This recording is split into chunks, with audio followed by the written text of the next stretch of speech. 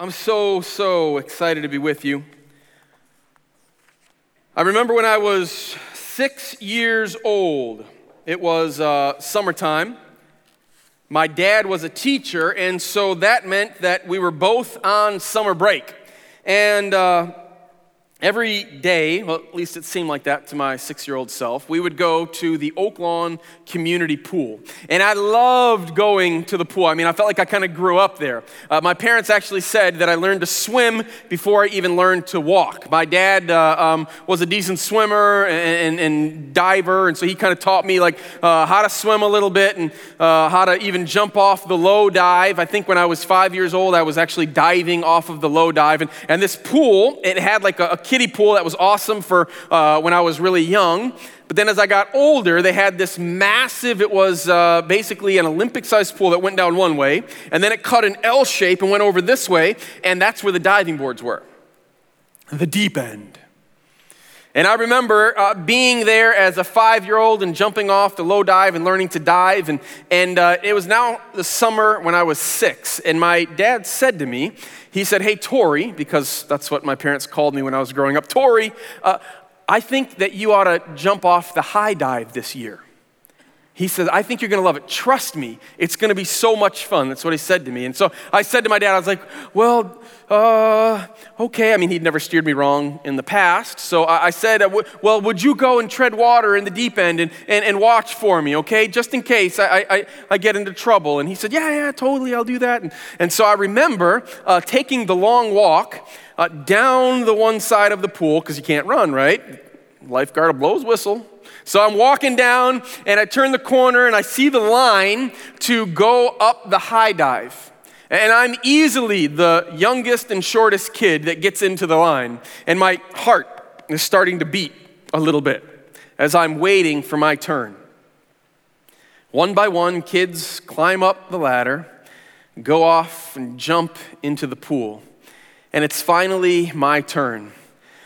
And I can still, to this day, picture, even feel what those metal railings were like as I began to climb to the top of that high dive. And this wasn't a platform, this was actually a springboard. And I got out onto the top of it, and I can remember when I was standing at the bottom, looking up, like it was scary, but it was nothing like when I was standing on top. I might as well have been on the Empire State Building at that point. I know the picture has some shadows. I am wearing a swimsuit, just so you know. So there I am standing at the top of this springboard, and I walked out to the edge.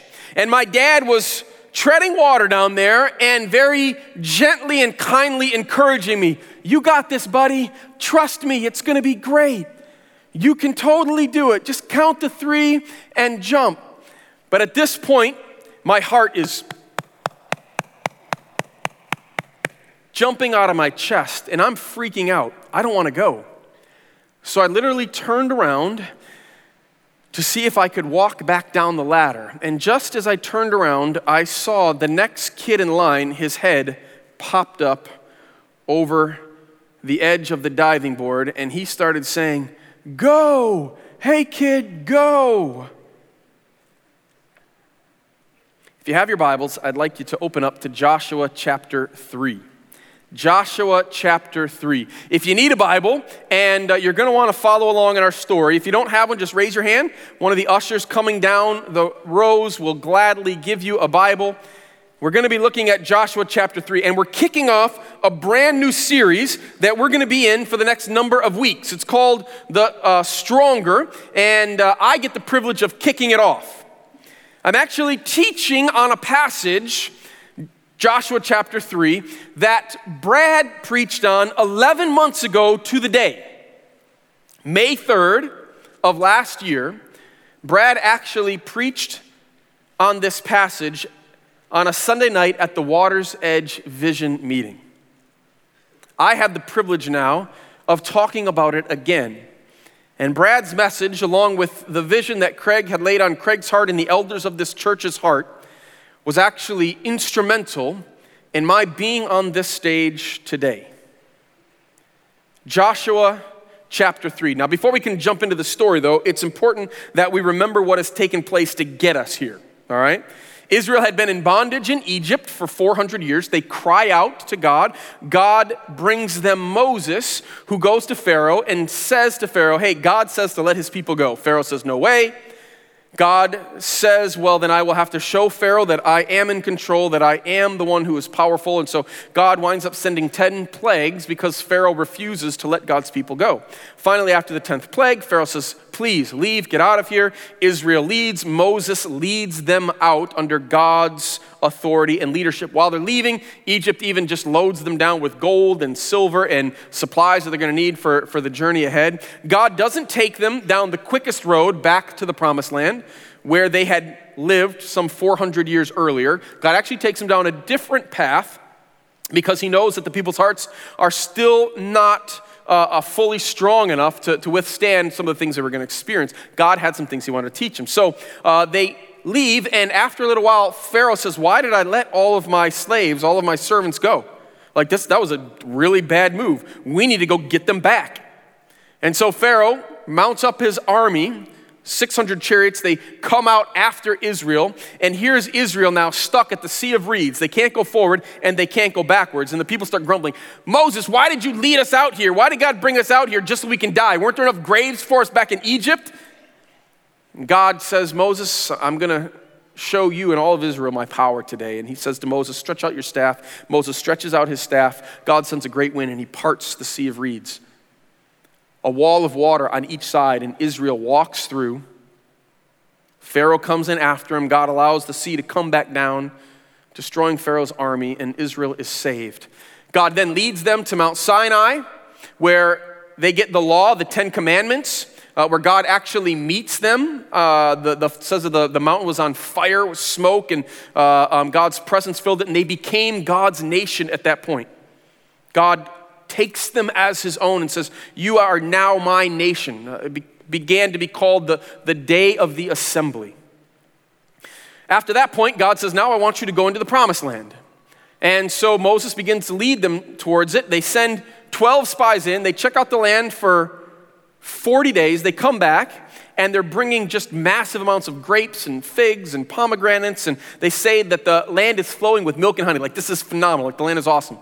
2 of the guys are like, God wants us to take the land. We can totally do this, and it's amazing.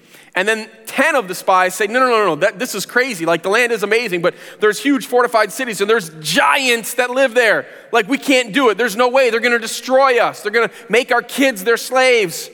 And they refuse to obey God. You see, God had them on the diving board and was saying, jump. Jump. You're going to love it. It's going to be amazing. I promise. Trust me. And Israel walks back down the ladder. You're probably wondering what I did. I turned around to walk back down the ladder myself. But here was that kid with his head looking up, yelling at me to jump. And then I realized that another kid was actually right on his heels halfway up, and a third kid was actually on the bottom step. And now the entire line was yelling at me, jump, kid, jump. And there I stood at the edge of the diving board, and my dad, who had been very gentle and encouraging up until this point, began to start saying, Tori, jump. I promise it's going to be great. Come on, do it. And I did. And I jumped off into the water, and I came back up, and it was awesome. And I went back up, I think, 10 more times that day, and I still, to this day, like to go and jump off of high dives. I do wear a little bit more bathing suit now than I did back then, but I still enjoy it. You see, that's a question that God had for Israel, that he wanted them to jump, to trust him, to be tough. Like, be tough, that doesn't make sense. What do you mean? I mean to be tough. B-T-O-F, believe, obey, trust, follow. You're like, dude, that's so cheesy. It is cheesy. I know, it's super cheesy. It's all I could come up with. I was trying all week. But that's what I got for you. B-T-O-F, that's what he wanted God wanted the Israelites to do, to believe, to trust, to obey, to follow him. But they don't. So they wander around for 40 years. Moses finally brings them to a place where they can look over. Moses gets to see the promised land from a mountain. Moses dies, and Joshua, one of the two spies who trusted God, becomes the leader. God comes to Joshua and says, Joshua, now I want you to lead my people into the promised land. I want you to cross over the Jordan. And that's where we pick up the story in chapter 3, starting in verse 1. It says, early in the morning, Joshua and all the Israelites set out from Shittim and went to the Jordan, where they camped before crossing over. After 3 days, the officers went throughout the camp, giving orders to the people. When you see the ark of the covenant of the Lord your God and the Levitical priests carrying it, you are to move out from your positions and follow it. Then you will know which way to go, since you have never been this way before. But keep a distance of about 2,000 cubits between you and the ark. Do not go near it. That's about 3,000 feet. God wanted them to realize that he's holy, and so he asked them to keep some distance. Okay? Jump back with me to verse 2. It says, after 3 days, the officers went throughout the camp. Now this is interesting because God brings them to the edge of the Jordan River. We're going to learn in verse 15 that this is in the springtime when the Jordan is at flood stage, okay? So he brings them down to the river, and there they stand for 3 days. Why did God have them there for 3 days? Well, I think there's a couple of reasons. It was a big nation. There was some things that they probably had to get together, but I think there was more going on than that. I think God wanted them to experience what was about to happen, to really understand. And so for that to happen, not just for them, but for you, I need you all to stand right now. Go ahead, stand up. You're going to pretend now that you are at the edge of the Jordan River at flood stage in this video that I'm about to show you. This is Israel at flood stage right now. However, it's actually much worse 3,000 years ago. Now they divert a lot of the water away, and so what you're about to see is actually only a portion of what the Israelites would have experienced. Get a feel for what it must have felt like to stand at the Jordan River with this video.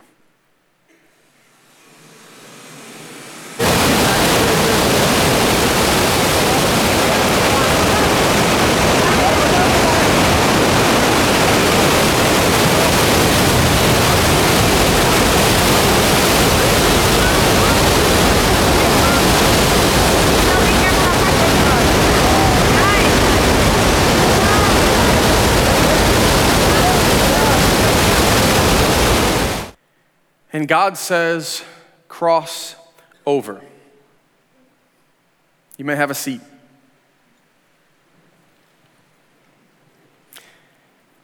What would that have felt like to be standing alongside the Jordan for 3 days?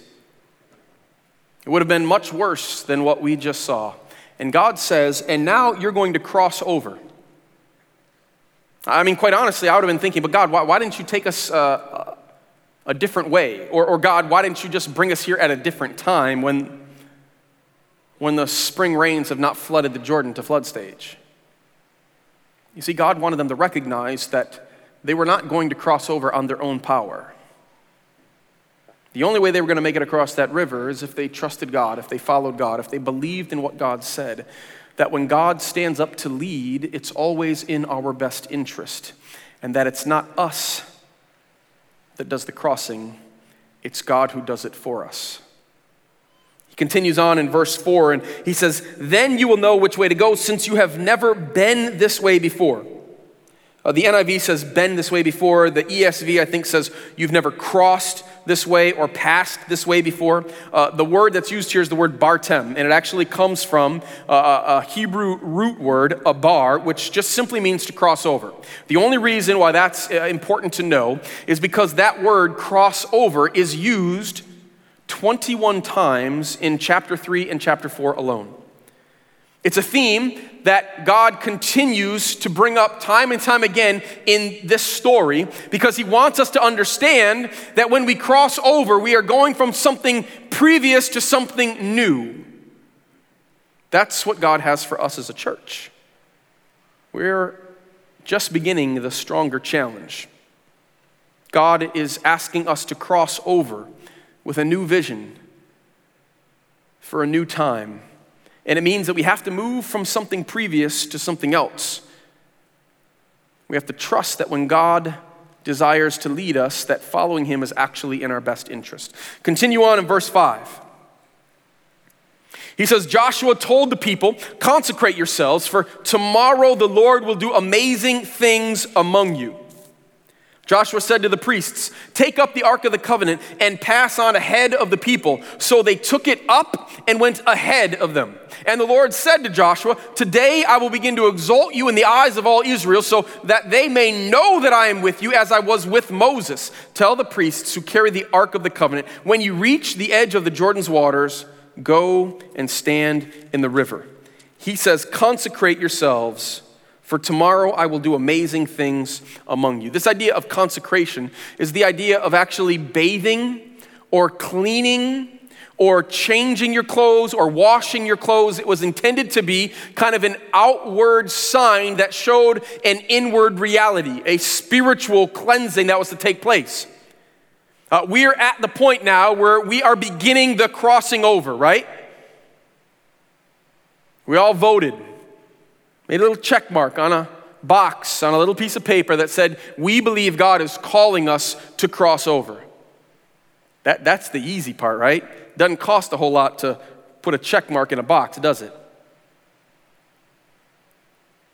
What God says is we have to consecrate ourselves. You see, as a church, as we begin to cross over, I think one of the things God is going to be asking all of us to do is to change our clothes, take a bath. Some of you maybe literally, but for most of you, okay, God is talking about something that he wants to do internally. God wants us to take some stock of our lives and say, God, are we actually doing what we say we're going to do? Do we actually believe and show it with our actions? I think that's one of the things that God's actually been saying to me as I've been preparing this message. Will you actually do what you say you're going to do? Will you consecrate yourself? Will you look inside at your heart? And he says when they consecrate themselves, the reason is because God is going to do something amazing. God is going to do something amazing. Martin Woodstrup, he's a commentator. He actually wrote one of the commentaries that I was using when I was studying. And Dr. Woodstrup says that the word miracles or amazing things to be astounded at, is literally something that God does that makes us drop our jaws in awe. We actually become fearful. Now, not in the sense of like, oh my goodness, I'm so scared, but in like, oh my goodness, I can't believe I'm experiencing this. I want to talk about that in just a minute. Hop over with me to verse 6. It says, Joshua said to the priests, take up the Ark of the Covenant and pass on ahead of the people. So they took it up and went ahead of them. Brad actually told us why this was so significant back when he preached on this 11 months ago. The reason is because the ark is actually the physical representation of God's presence. So when the writer of Joshua says that they took the ark up and went ahead of the people, what he's making an allusion to is the fact that God has stood up, that God has risen up, and that God has now walked to the head of the line, and God is saying, I'm standing up to go someplace. Will you follow? Will you jump? It was incredibly significant when it says they lifted the ark up and went ahead of the people. Continue reading verses 14 through 17. So when the people broke camp to cross the Jordan, the priests carrying the Ark of the Covenant went ahead of them. Now the Jordan is at flood stage, all during harvest, what you just saw in the video. Yet as soon as the priests who carried the ark reached the Jordan and their feet touched the water's edge, the water from upstream stopped flowing. It piled up in a heap a great distance away at a town called Adam in the vicinity of Zarethan, while the water flowing down to the Sea of the Arabah, that is the Dead Sea, was completely cut off. So the people crossed over opposite Jericho. The priests who carried the Ark of the Covenant and the Lord stopped in the middle of the Jordan and stood on dry ground while all Israel passed by until the whole nation had completed the crossing on dry ground. The priests obey God. They step into the Jordan at the water's edge, and God does this miraculous thing, right? This thing to be astounded at. And it says that then in verse 16, the people crossed over. When God rises up to lead us, we have to follow. Here's the kicker though. Wouldn't it be awesome if every time that God rose up to lead us someplace and we said, God, I will link up with you. We will hop on your back. We will go together, that God would do something miraculous. Wouldn't that be awesome? I mean, that would certainly help my faith. Like, God, if you would do something amazing, then that would be super cool. But here's the reality. God doesn't always do something miraculous, at least not immediately.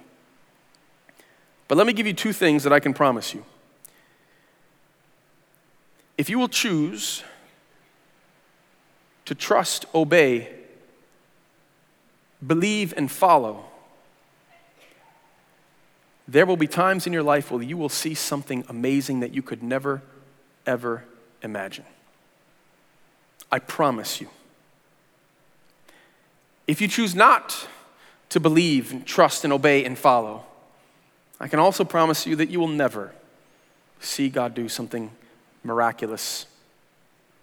You see, those things always happen when we trust God, when we link up with God, when we follow God. God did something in my own life just this past year that I would never have imagined, that I just last week marveled at when I realized what all he had done. God wants us to believe, to trust, to obey, and follow. Let me tell you a story about a guy by the name of Jean-Francois Gravelet. You ever heard his name before? Probably not. Some of you, though, may have actually heard this story, because Jean-Francois actually went by another name, the great Charles Blondin. Blondin was a funambulist, a tightrope walker. Born in 1824, the age of 5, his dad takes him to a circus. While he's at the circus, he sees the tightrope walkers doing their thing, and he gets super excited about it. Goes home, takes a couple of chairs from the dining room, takes a piece of rope and ties it between them and tries to start practicing. His dad, who was a gymnast, actually saw that his son had some real talent, some possibilities. And so he enrolled him in a gymnastics acrobatics school. And by the age of 6, little Jean-Francois actually does his very first public performance.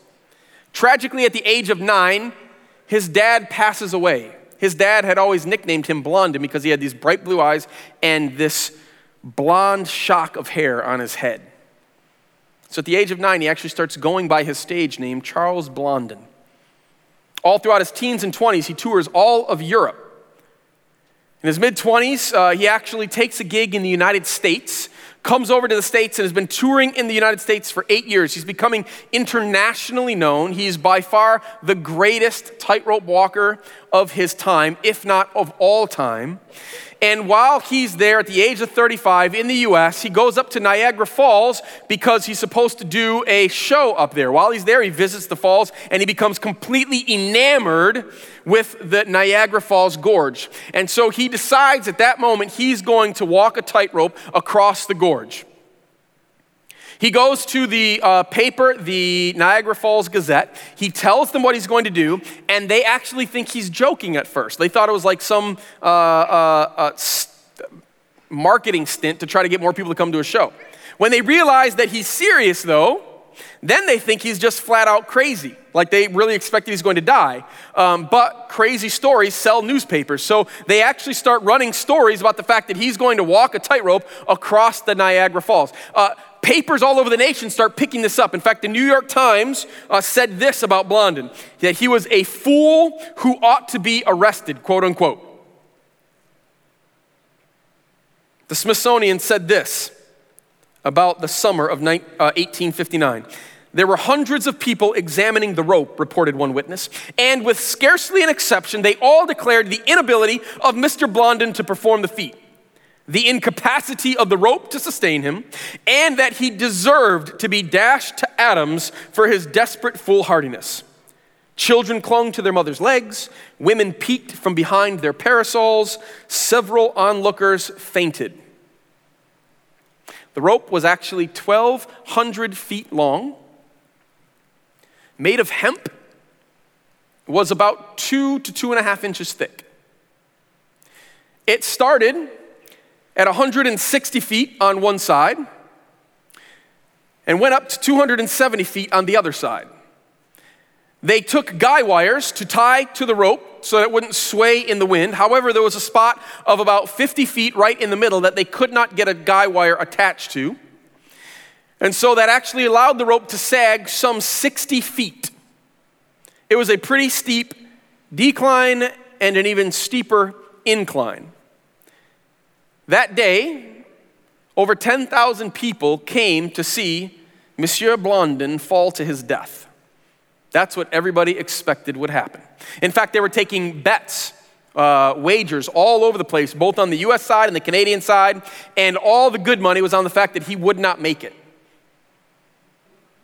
He started off to people's gasps, got about a third of the way there, and then shocked everyone by sitting down on the rope. Everyone assumed that he was in trouble, that he was probably just moments away from falling. Mr. Blondin pulled a little bottle from the back, unscrewed the cap, took a little drink, screwed it back on, put it back, stood up, and then slowly made his way across the rope. It took him 17 minutes. You see, Mr. Blondin knew how to work a crowd. He had said to his close friends that he thought that this rope walk was going to be a piece of cake. He wasn't worried about it at all, but he wanted everybody else to think that he was worried about it, so he took 17 minutes to get across. Just before he crossed the very first time, though, while he was on the U.S. side, he said to everyone standing there, "Is there anyone that would like a free passage to Canada? You are welcome to climb aboard my back." To which everyone laughed, thought he was crazy and he was going to die and they were not going to be a part of it. So after he gets to the Canadian side, he actually turns around, and they said he basically ran back across. Less than 7 minutes he made it the second time back. The place went nuts. He began to do more and more crazy tricks throughout that summer. More and more people came to see him. One time he pushed a wheelbarrow across. Another time he literally put on a gunny sack that went down to his knees, so he was blindfolded, walked himself across. One time he got out into the middle, turned around and walked backwards the rest of the way. One time he brought out a chair and table and set it on the high wire, sitting down at the chair to enjoy a glass to drink, and then went on from there. I mean, the man was crazy. He did stilts one time, but the craziest, most daring thing that he ever did happened August the 17th, 1859, with 25,000 people there to watch. He had convinced his manager, Harry Colcord, to walk across with him on his back. Now, Blondin was not a big dude. Blondin weighed about 140 pounds, 5 foot 5 inches tall. Colcord was a little bit taller, but weighed the same amount, 140 pounds. He had devised this little strap thing that Colcord could get his legs into and then put his arms around his shoulders. People everywhere thought they were both going to die. It was big news all around the nation, even around the world. And as he walked out onto the tightrope, he got about halfway there, and Blondin seemed to have bit off a little bit more than he could chew. Halfway there, he literally had to ask Colcord to get his legs out of the sling and balance himself while holding on to Blondin's back while Blondin got some rest for his legs. He somehow was able to get Colcord back onto his back, walked 3/4 of the way over, and needed to take a short rest again, where he put one of his legs on the main rope and then put his other leg on one of the guy wires that was tied off right there, so he could get a little bit of a break. When he put some weight on the guy wire, it snapped. The entire rope swayed, and Blondin had Colcord on his back with 1 foot on the rope, and was somehow able to steady himself and made it across. The place went nuts. Everyone thought they were both going to fall to their death. Just before they first got onto the wire, look at the quote of what Blondin said to Colcord. You can find this in the Smithsonian. He said this, "Look up, Harry. You are no longer Colcord, you are Blondin. Until I clear this place, be a part of me, mind, body, and soul. If I sway, sway with me. Do not attempt to do any balancing yourself. If you do, we will both go to our death. Until I clear this place, be a part of me, mind, body, and soul. If I sway, sway with me. Do not attempt to do any balancing yourself. This is exactly what God is asking of Israel. God comes to Israel and says, I want to be your God. You're going to be my people. I promise to be with you. I promise to take you into the land. I promise to protect you. He said, will you follow me? Will you trust me? Will you believe that when I lead you someplace, it's always for your benefit? It's always in your best interest. You see, God wanted Israel to trust him so deeply that wherever he went, they would go. Whatever he thought, they would think. Whatever he said, they would say. Whatever he did, they would do. Whatever he asked of them, they would obey. And that's exactly what it means to live the Christian life, isn't it? We put off our old self and take on the new self of Christ. The point of following Jesus is to become like Jesus, not just to believe something. Way too often we get stuck wanting to simply believe something. Well, God, I believe what the Bible says, and God, I will give mental assent to the fact that Jesus died on the cross and rose again. But that's not the kind of belief that the Bible talks about. The kind of belief that the Bible talks about is not just something that sits up here in our heads. It's something that permeates our entire world, our entire body, everything that we do. It's what God wanted for Israel, and it's what God wants for us as well. Friends, we're crossing our own Jordan right now. That's what the Stronger Challenge is all about. It's a new day, a new vision. God is having us cross over from what was previous to what he has for us next. There are always crossings over. Life is full of crossings. Crossing the Jordan was one thing, one way that Israel had to trust God, to believe in God. God wants us to become a family of churches in this region and around the world. He wants us to stay stronger at home, to get stronger at home, to continue to be stronger at home. Why? Because we have to be if we're going to continue to be stronger away for decades to come. This vision is why I wound up at Central. You see, I had a conversation with Craig a little over a year ago now. Brad actually called me up and he said, Torrin, would you come and meet with Craig and I? Now, at the time, I didn't have a job. I knew that God had called me to lead and to teach.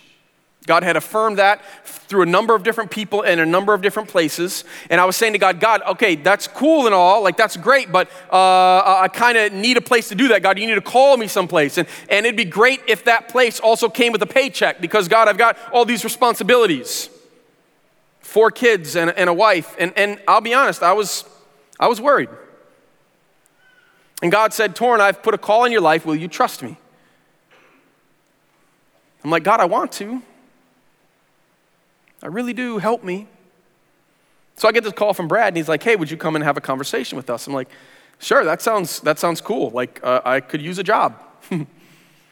Plus, I knew I was going to meet Craig, and I hadn't met him yet. And plus, I knew they were probably going to pay for my lunch. So I'm like, sweet, I'm going to get to meet the new senior pastor of Central and get a free lunch out of it. And I didn't think that God was calling me necessarily at the time to Central. And I knew a little bit about the position. It was going to be the pastor of discipleship, and I love discipleship, like mad love for this, like it's the thing that my heart beats for. But I knew the calling that God had placed in my life was to teach and was to lead a community. So I went and had lunch with them, and I wound up finding myself really liking. I'd known Brad for a while at that point, and I found myself really liking Craig, and as he talked about kind of the vision and things, but I knew what God had placed on my life, and so there I was now without a job, and so we're going through this process with Central, and they get to kind of the end of the process. I think there was 3 or 4 final candidates, and I knew that I was one of them, and And God said, will you trust me? Yeah, I know you really want to take this job because it's going to give you a place that you can work, do something that you enjoy. You're going to get a paycheck. You're going to be able to keep the house that you bought a year and a half ago. You're going to be able to keep your kids in schools that you have fallen in love with the friends that are actually really influential in their lives. And like, that's a really great thing. And so I'm like, God, I want to, Lord. And God said, yeah, but Torrin, will you trust me? You know what I've placed on your life. And so finally, after a few months, knowing that it was that week they were going to have these conversations, I called Brad up and I said, dude, at this point, I had actually had the privilege of teaching at Central twice at that point. I said, dude, I've fallen in love. My wife and I have fallen in love with Central. And you know that I love you, and I love the team, and I'd love to say yes, that God was calling us to this position. But Brad, I know the calling that God's placed on my life, and so I need to tell you that I'm going to pull my name from the hat.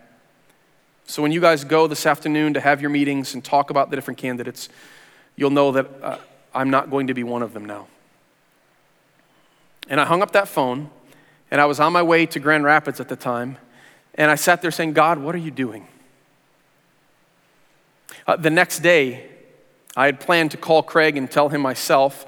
My car, though, had some issues, and I had to bring it into the shop. Woohoo, awesome, another bill to pay without a job. It's fantastic. So I'm there at the auto shop, and I get this phone call, and I don't recognize the number, and I pick it up, and this guy starts talking to me, and he says that his name's Craig, but it just doesn't dawn on me. I'm like, who is this weirdo with this weird accent?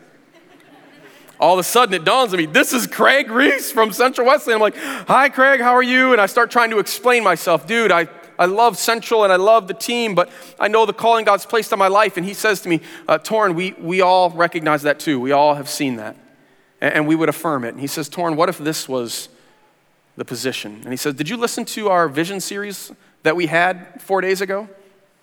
The Water's Edge Vision Night? I said, I haven't heard it yet. And he says, well, let me tell you what it's about. He says, we believe God's calling us to become a family of churches in this region and around the world. He said, would you come and help us for a year and a half, 2 years, do some things within the discipleship ministry? And then would you be the first guy that we send out to plant? I wanted to tell him yes right then. I was like, this is exactly what I've been asking God for. Like, this is exactly what I wanted. And I said, dude, I want to say yes right now, but I probably need to talk to my wife, and even more so, I probably need to ask God to make sure that he's cool. And he's like, that's totally fine. Take the weekend. I went home. I told my wife that afternoon.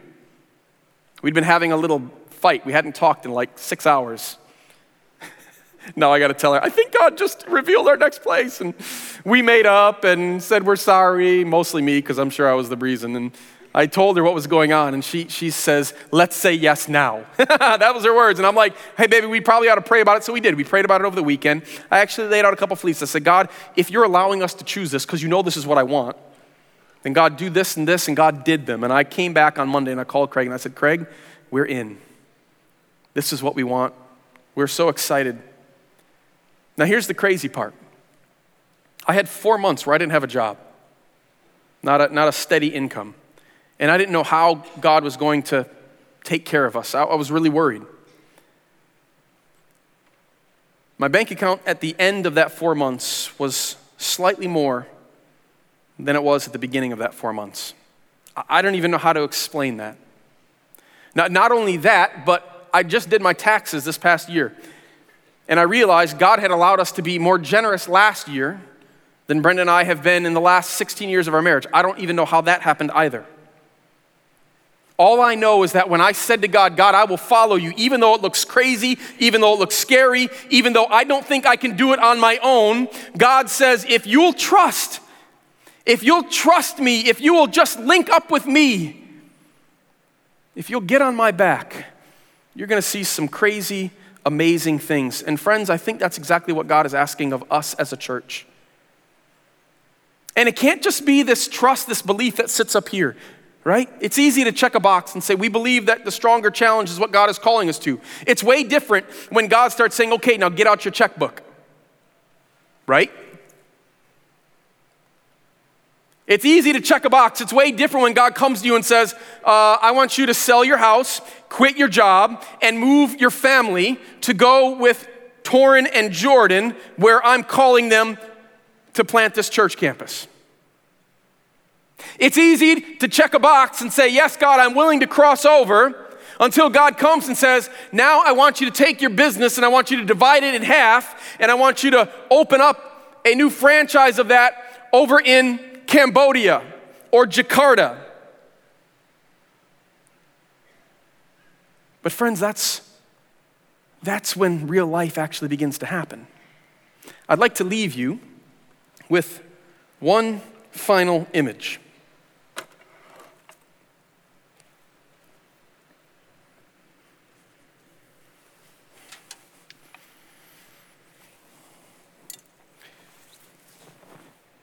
You see, friends, all too often,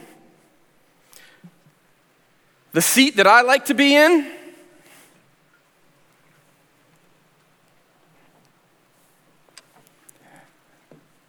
this one right here. I like to be sitting right here, deciding how fast I'm going, when to hit the brakes, what turns I want to make. But the Christian life is not about sitting on the motorcycle. You see, the Christian life is about sitting in the sidecar.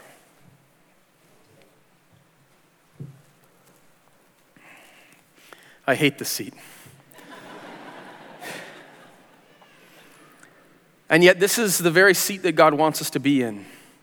You see, a sidecar doesn't power itself. The motorcycle powers the sidecar. Sidecar doesn't decide where it's going to go. The motorcycle decides where the sidecar is going to go. The sidecar is in real trouble if it ever disconnects from the motorcycle. You see, friends, God wants us to cross over. But it's not on our timetable where we would like it. It's not in the way that we get to choose and decide. God wants us to cross over when He rises up and begins to walk.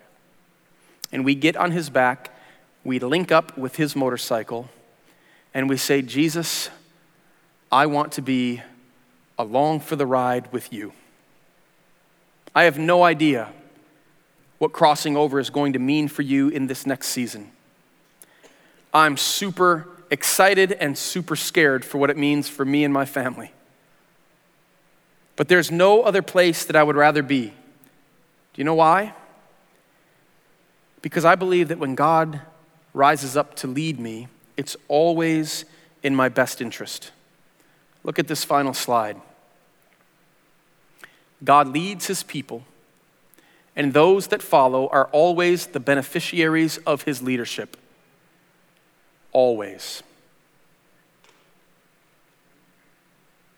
Dear Heavenly Father, God, we want to be people who sit in the sidecar.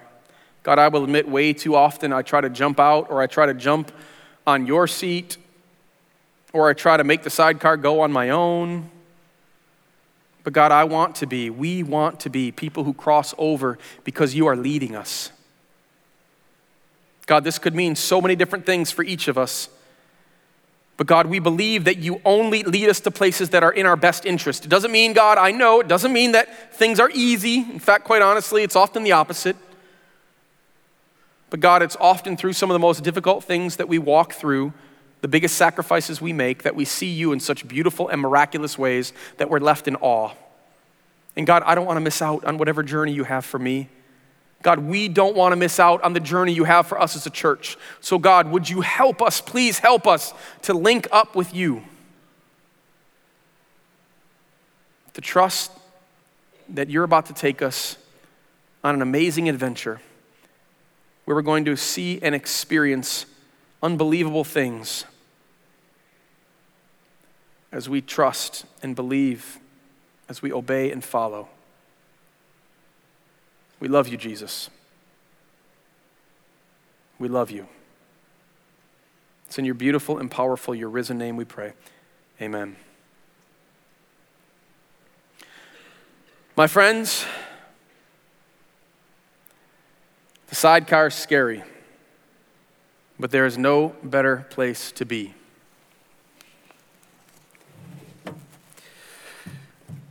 We are super excited that you came out. We know it's spring break. We've got an awesome series prepared for you as we head forward, as we begin talking more and more about this Stronger Challenge. Thanks for being here. Have a fantastic rest of your week and enjoy the stinking snow. Thanks, guys. We'll see you next week.